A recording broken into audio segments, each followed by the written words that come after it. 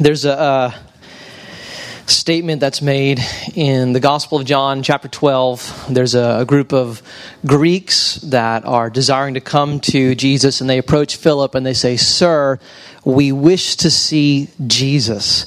And that, after the Reformation, they would put that on pulpits. They would put that in places where God's word was preached, both as a reminder to the congregation and to the guy up here that God has called to do this, that we want to see, most of all, not some church tradition, not some other authority, not the cleverness of the person who's got the microphone, right?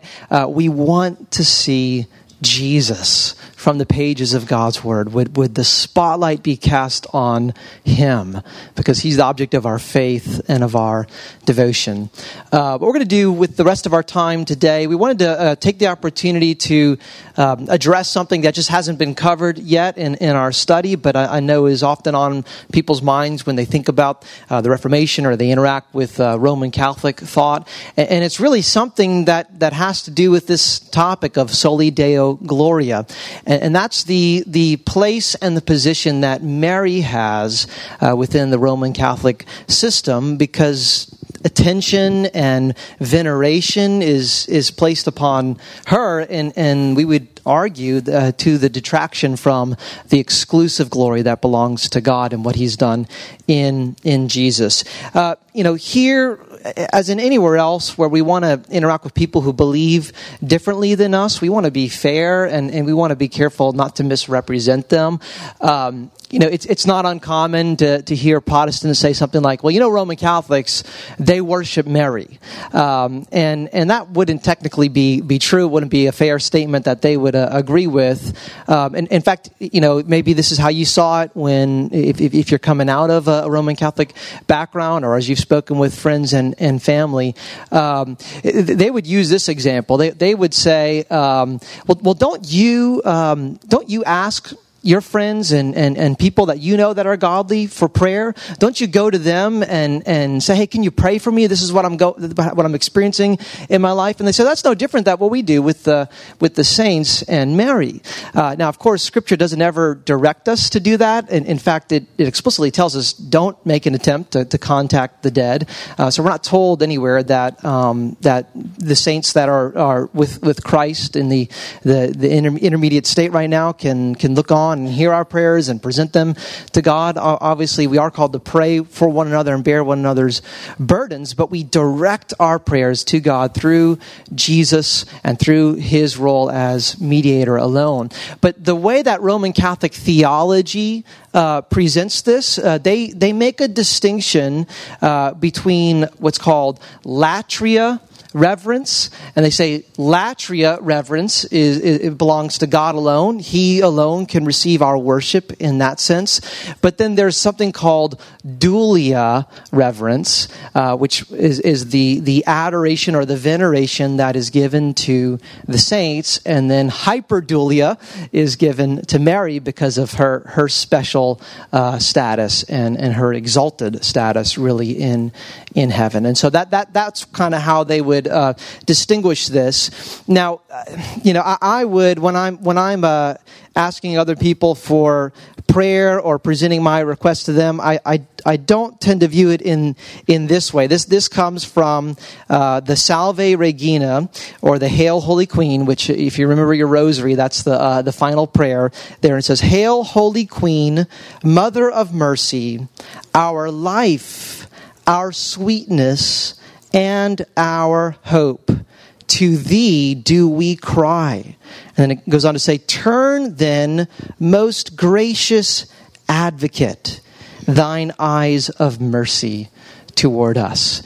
And the Catholic Catechism describes it like this. Mary brings us the gifts of eternal life through her intercession. It says, by her manifold intercession, she continues to bring to us the gifts of eternal salvation. And so, in effect, things that are described of Jesus and his role in redemption, in saving us, in his ongoing priestly role of being our advocate before the Father, of presenting our requests to God, of taking, when we pray, we've got all kinds of mixed motives and selfish desires that are there, and he cleanses them. He cleanses our prayers of their motives and brings them to his Father. And so Scripture consistently says Jesus has this role, but official Roman Catholic teaching takes that language and those offices and attributes them to Mary. And that's where we would argue this is an issue of Soli Deo Gloria and Solus Christus as well. There was a work, a man named St. Alphonsus Liguori, and he lived in the 1800s, and he wrote a book titled The Glories of Mary. And this became a very popular work in Roman Catholic thought, and he's canonized as a saint, and more than that, he's declared to be a doctor of the church, which is a very unique privilege. I think there's only about 30 individuals that have ever been described as a doctor in the church, and so what he is teaching is recognized, and it has the stamp of approval from the Pope. And here just are some quotes from that work, the Glory of Mary. He says, and he uses that Hail Holy Queen, and he kind of uses that as an outline, our life, our sweetness, and our hope. And he says, Mary is our life because she obtains for us pardon of our sins. Mary's also our life because she obtains for us perseverance. She is the hope of malefactors, since she alone is the one who obtains them pardon from God. With reason does St. Bernard call her the sinner's ladder, since she, the most compassionate queen, extending her hand to them, draws them from an abyss of sin and enables them to ascend to God. With reason does an ancient writer call her the only hope of sinners. Just imagine this phrase, the only hope of sinners, for by her help alone can we hope for remission of sins. If my Redeemer rejects me on account of my sins and drives me from his sacred feet, I will cast myself at those of his beloved mother Mary, and there I will remain prostrate until she has obtained my forgiveness. Where in Scripture do we ever find the thought that Jesus is going to drive us from his feet? That he's going to, he says, nobody can snatch you out of my hand. And so never do we have the idea that, if Jesus is having a bad day or something, that we're going to go to his mom in order to get her compassion. And even at the time of the Reformation, there was some of this thought in popular Roman Catholic devotion. You had these wood blocks that were made, these kind of prints where you had the two ladders, and you see that reflected in this statement here. And they were both leading to heaven. And at the top of one of the ladders was Jesus, and he kind of had crossed arms and an angry scowl, and he was the holy judge, which I'm glad they see that Jesus is the judge, right? He's coming back on a white horse one day, and it's not going to be pretty. And so that's a picture of Jesus that we don't want to lose, and that we're in need of recovering today. But that's not how Jesus is toward his people.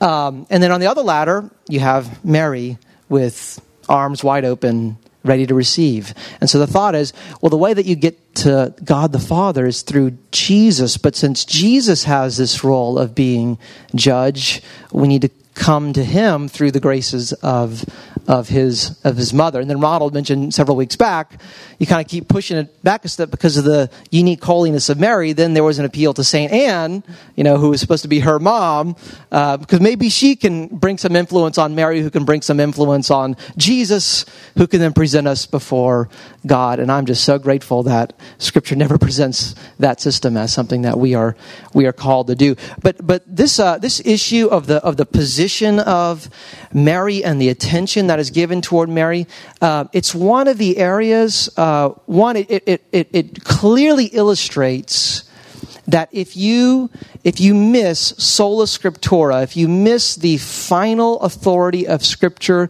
alone, and you remove from your doctrine any obligation that it has to be found in God's Word, then anything can arrive, and that's clear in these Marian dogmas. It's also an instance where the Roman Catholic Church has further departed from faithfulness to God's Word since the Reformation. And sometimes people raise this question of, well, is the Reformation over? Haven't they moved past the whole kind of selling indulgences and abusing some of these systems and rituals? And in fact, actually, indulgences are issued every year.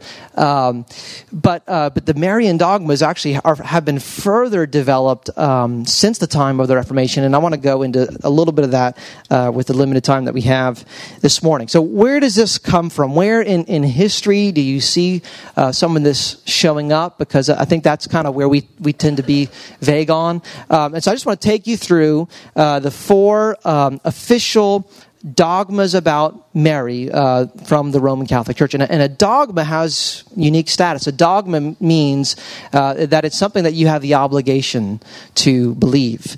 Your salvation depends on you believing these things. Right? The first one is this concept of Mary as the Mother of God. And again, that's something that shows up in the second half of the Hail Mary in the Rosary, right? Holy Mary, Mother of God, pray for us now at the hour of our death. Where does this come from? Well, this is said to derive from the Council of Ephesus in 431, that this was affirmed there. And the Council of Ephesus did affirm that Mary was the God-bearer, that she was Theotokos. But what's ironic about that is that was not mainly intended to be a statement about Mary. It was a statement about the identity of Jesus. And that was in response to, there was a man named Nestorius, and he taught that Jesus wasn't just one person.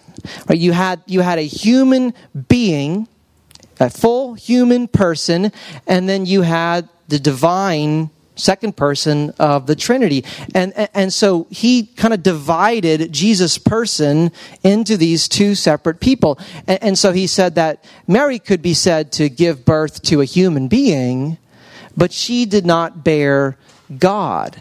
And so this word became a way of kind of protecting.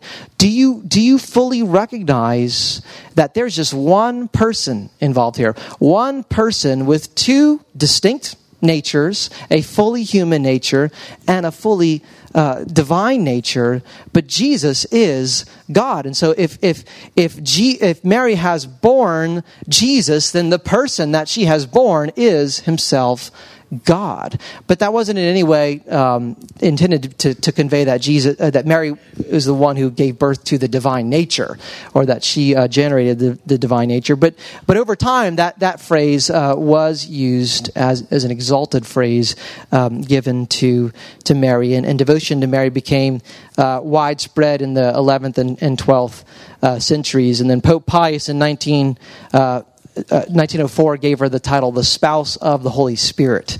That's kind of where that gets taken to the next logical conclusion of if Mary was overshadowed by the Holy Spirit to give birth to Jesus, then in some sense is she, in the way that the church is the bride of Christ, Mary's the spouse of the Holy Spirit. I remember my religion teacher at Rummel, that was one of his favorite phrases to use for Mary. What about perpetual virginity?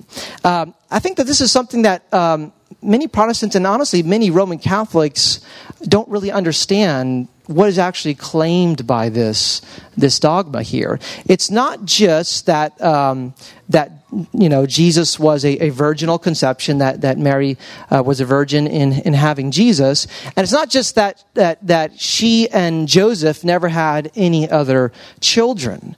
It's a stronger claim than that. It's that Mary was a virgin in conceiving Jesus, in giving birth to Jesus, and remained a virgin for the rest of her life. Now, I won't describe the physical dimension of what's intended by that, but it's that her womb went back to being what it was. It remained as a virgin's womb even after giving birth to Jesus. Jesus never passed through the birth canal. right? He kind of was beamed out and rematerialized on the other side. And so Mary did not experience the labor and the pains and the tearing of childbirth. It was not a normal childbirth in any sense. That's what they mean by her perpetual virginity. Mary was conceived, and this is how it's stated at Lateran Council in 649, without any detriment to her virginity, which remained inviolate even after his birth. Her womb was found as it was before she was pregnant. Now, you don't find any idea of this sort in the first several centuries of the church. You do begin to have arising in the second and third century. Some thought that maybe Mary remained a virgin for the rest of her life after bearing Jesus. But this idea, you originally find it in some Gnostic works. And if you're familiar with Gnosticism, right, there's this downplay of the dignity of the physical, of the physical body, of the holiness of normal sexual relationship between a husband and a wife.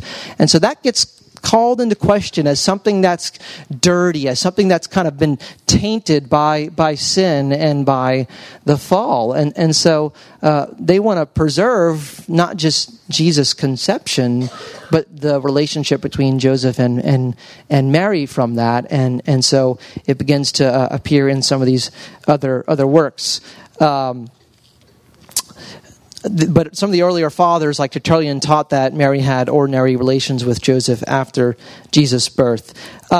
Let's turn. I just want to look at a couple of passages in Scripture that speak to this and that speak to the next dogma as well.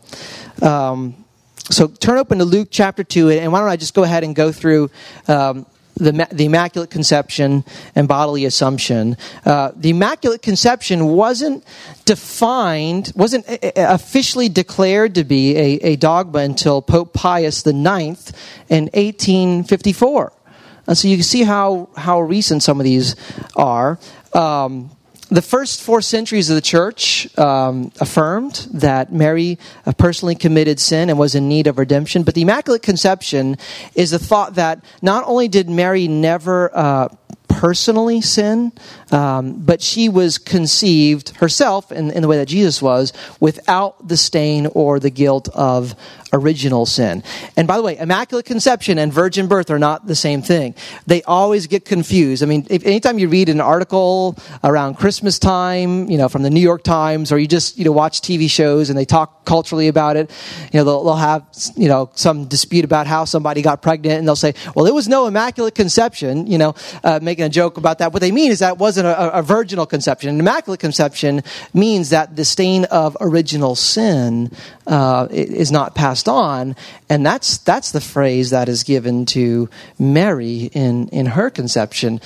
And the logic for that is originally, because Jesus was conceived without original sin, and so his mother must have also been conceived without original sin. But then that raises the next question of, if that's what you need, how was Mary conceived without original sin? What about St. Anne, right? You have to keep pushing it back a step further and further to arrive at this. But the church father Origen, he insisted that Mary needed redemption for her sins. But eventually there's this development of the idea that Mary didn't experience kind of these overt sins in her personal life. But it wasn't until 1,000 years later that you ever find anybody conveying the thought that Mary was conceived without original sin. And as we've seen, it wasn't until the 19th century that this was declared to be a dogma of the church. The bodily assumption of Mary, it was declared to be dogma in 1950 by Pope Pius XII, and that is that Mary was assumed up into heaven bodily. Either her body, after her death, was brought up into heaven, or she never experienced death. Right? There's lack of clarity on that, and it's kind of like only God knows what exactly happened. But some hold the view that Mary never died and was brought up into heaven, and they use the example of Elijah in the Old Testament as kind of a type of that to come, or at least Mary's body was brought up into heaven. And again, there's no hint of anybody in the church believing any sort of thing for the first 700 years of the church, which makes the claim that where you get these from, okay, it's not from Scripture, it's from church tradition. Which church tradition, right? Apart from just the Roman pontiff declaring that it is so, you don't actually have in history the development of these traditions. All right, let's look quickly at Luke chapter 2 and possibly one other passage and just see what does the Bible actually tell us about Mary and her role and her identity. And we don't want to make the opposite error of swinging the pendulum and not recognizing that this was a unique woman, this was a humble woman, this was a godly woman, this is a woman on whom God's favor was found, and she really was blessed from among women by her role in God's plan of salvation. But Luke chapter 2, and look at verse 22. This is after the birth of Jesus. And when the time came for their purification according to the law of Moses, they brought him up to Jerusalem to present him to the Lord, as it is written in the law of the Lord, every male who first opens the womb shall be called holy to the Lord. All right there you have that statement from the Old Testament law, and it's cited as this is in fulfillment of that. This is according to this custom, and the description is that every male who first opens the womb. Already, that's hard. It's hard to square that phrase with what Rome means by perpetual virginity, in which Mary's womb was never opened up by anyone, even by Jesus. Verse 24, and to offer a sacrifice according to what is said in the law of the Lord, a pair of turtle doves or 2 young pigeons, which, just the beauty of Jesus walking among us, that was the offering that was allowed for the poor, right? For the people who could not afford to offer the other animals, which shows the kind of family that Jesus was born into. He bore our poverty as well. And then verse 25, now there was a man in Jerusalem whose name was Simeon, and this man was righteous and devout, waiting for the consolation of Israel, and the Holy Spirit was upon him. And I want to look at what Simeon has to say in blessing Jesus in just a moment. But the fact that Mary and Joseph are presenting this offering, one that says that in some way Mary has become ceremonially unclean, right? That's the point of these offerings.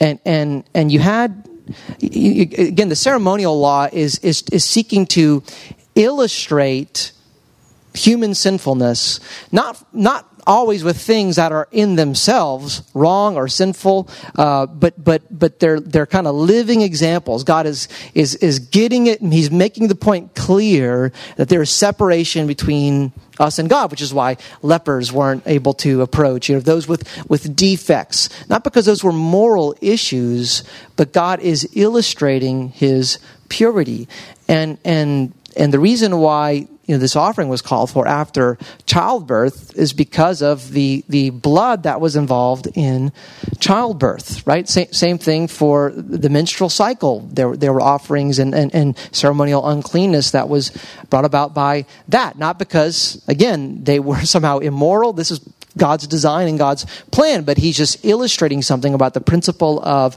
purity and the principle of blood. Now, the fact that Mary needs to offer this, that again illustrates something about the nature of Jesus' birth, but it also shows that she is participating in the identity of the community of God as sinners, in need of offering, in need of cleansing, in need of atonement. And so that's just interesting. It's easy to read past that quickly. But notice what Simeon says, right? He says, this man comes to bless them, and Simeon blessed them, verse 34, and said to Mary, his mother, behold, this child is appointed for the fall and rising of many in Israel, and for a sign that is opposed, and a sword will pierce through your own soul also, so that thoughts from many hearts may be revealed. Right? I don't know that I want that kind of pronouncement at my baby dedication, but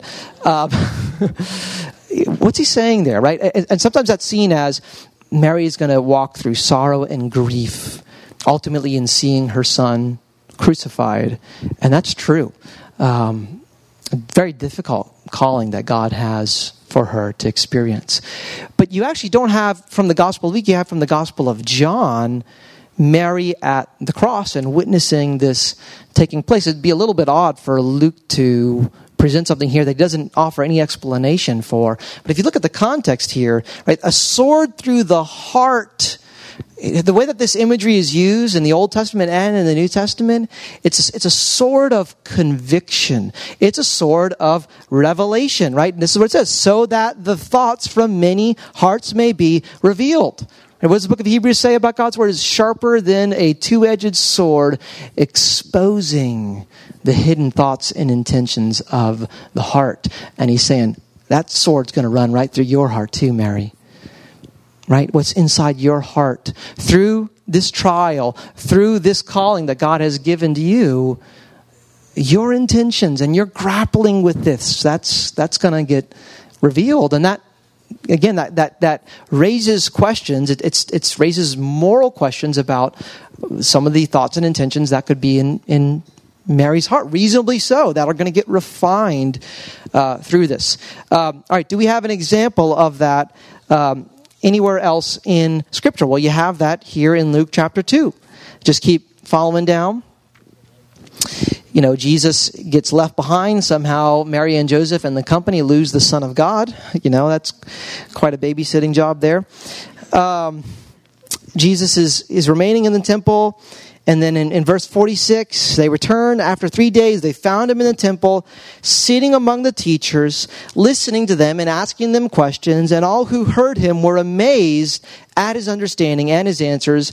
And when his parents saw him, they were astonished. And his mother said to him, "Son, why have you treated us so? Behold, your father and I have been searching for you in great distress." Now, that's a rhetorical question, right? She's not just asking out of curiosity there. I think most moms would know if you're asking your son that, you're bringing an accusation against him, right? You're saying, "What you doing? Why are you putting me through this? What's wrong with you?" And so that's what she's saying toward Jesus here. And again, I don't fault her for doing that. Any mom would do the same. But what he says in verse 49, "Why were you looking for me? Did you not know that I must be in my Father's house?" That question, did you not know? Jesus is asking those kinds of questions throughout the Gospels. Have you not read? Do you not know? Have you no faith? And it's not just a matter of intellect. Right? He's always saying something about the underlying heart condition in the person that he's speaking to.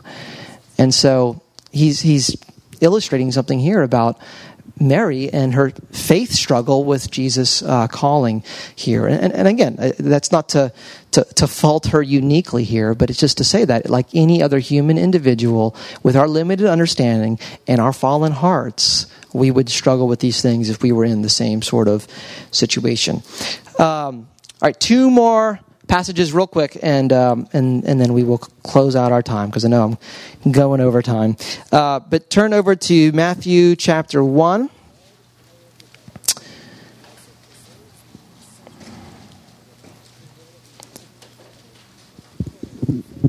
Verse 18.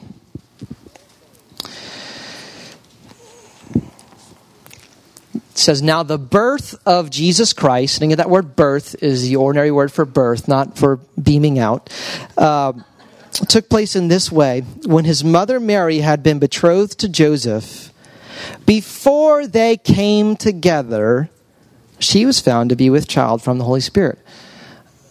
All right, what does ordinary language communicate by that phrase? Before they came together. The implication is they came together after this happened, right? Verse 19, her husband Joseph, being a just man, unwilling to put her shame, resolved to divorce her quietly. And then the angel appears to him, says she will bear a son. Again, the ordinary word for giving birth. All this took place to fulfill what the Lord had spoken with a prophet. And then verse 25, Joseph woke up, but he knew her not until she had given birth to a son. And he called his name Jesus. And it's clear what Matthew intends by the phrase, he knew her not. But that word until. Now sometimes, Roman Catholic thinkers will respond to this by saying, well, if you just look at the way that word until is used other places in Scripture, it doesn't necessarily mean that there was a change in that action or that condition afterward. Right? In fact, you have a similar kind of statement that's given about David's wife, Michal, the daughter of Saul. She did not bear any children until her death. I'm pretty sure that doesn't mean, but she started bearing children after her death. And the word for until there is the same word that's used here in the Greek translation for that passage in the Old Testament. But it's not just that word. What you have to look at here is not just that word, but the grammatical construction that it's in. So the word is heos, but the phrase is heos who. All right? And there's a man by the name of Eric Svensson, and he has studied every instance of that phrase throughout the New Testament and throughout the time period in Greek literature of 100 years prior and after to the writing of the New Testament. And in every single instance, the phrase heos hu means that the action that was begun at that point in time, when you say until, there is a reversal or a change in the action that happens otherwise. And so it's clear what Matthew's saying here is that he knew her not until the birth of Jesus, and then after that they assumed ordinary relations afterward. All right, one more passage. Turn to John chapter 2.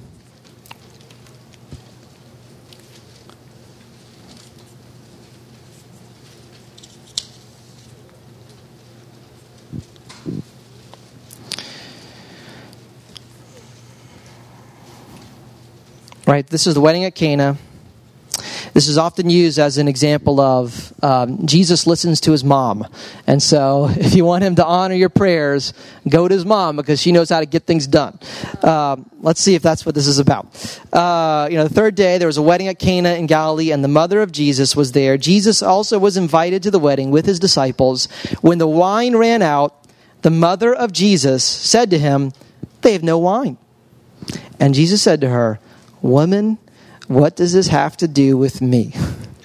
Any moms in here, would you welcome your son saying something like that to you? That's a striking phrase right there. Woman. Do you have any example of a son referring to his mother as woman anywhere else in the Bible? And he says, "What does this have to do with me?" And the Greek construction is literally, "What is it to you and to me? What do we have to do with each other in this matter?" And most commentators recognize this as a gentle but firm rebuke here, because it seems like Mary is doing the very thing that the Catholic Church teaches us to do, relying on her natural relationship with Jesus as a way of getting him to do something in her interest. And so rather than saying mother, he uses the word woman, which kind of takes things outside the context of that relationship and says, what do we have to do with each other in this? And then verse 4, Jesus said to her, "My hour is not yet come." And then verse 5, his mother said to the servants, "Do whatever he tells you." And then Jesus honors the request and works the miracle here. Here's how D.A. Carson describes this in his commentary. He says, in verse 3, Mary approaches Jesus as his mother and is reproached. In verse 5, she responds as a believer and her faith is honored. Right? Do whatever he says. There's a trust in Jesus and his person and his calling and his capabilities that gets expressed, and then Jesus honors the request. We got no time to turn to this passage, but one other one that if you want to look at later is Mark chapter 3. This is where Jesus' family, right, his family all together, are coming to seize him because they think he's out of his mind. He's not sleeping. He's working long hours. He's meeting with all the crowds. He's going around claiming he can forgive sins. And the dude needs a rest. It's like, Jesus, you need to calm down a little bit. We're excited about you having a ministry here, but you got a problem. And so it says they came to him thinking he was, and the term is insane. They came to seize him. They came to arrest him. They came to bring him back. And when this comes to Jesus' attention, it says, Jesus, your mother and your brothers, that word brother there is the Greek word for brother, not for cousin. Your mother and your brothers are here to see you. And then rather than highlighting in any way the uniqueness of that familial relationship, he says, who are my mother and my brothers? It's the one who follows me, the one who obeys my word, which means that we can have the exact same status of being Jesus' mother, being Jesus' brothers through faith in him and through obedience in him. And so that's a helpful passage just to see where is Mary in her faith journey at this point. Like the disciples, like Jesus' family, prior to the resurrection, there's a mixture of recognizing who he is and being confused about a lot as well. And then also this positive statement from Jesus that you can have as much status as anybody who's biologically related to me through faith in me. And he hears us and he receives us. And what amazing good news that is. Amen. Amen. Thank you for joining us for the study. Next week, we're going to have a break.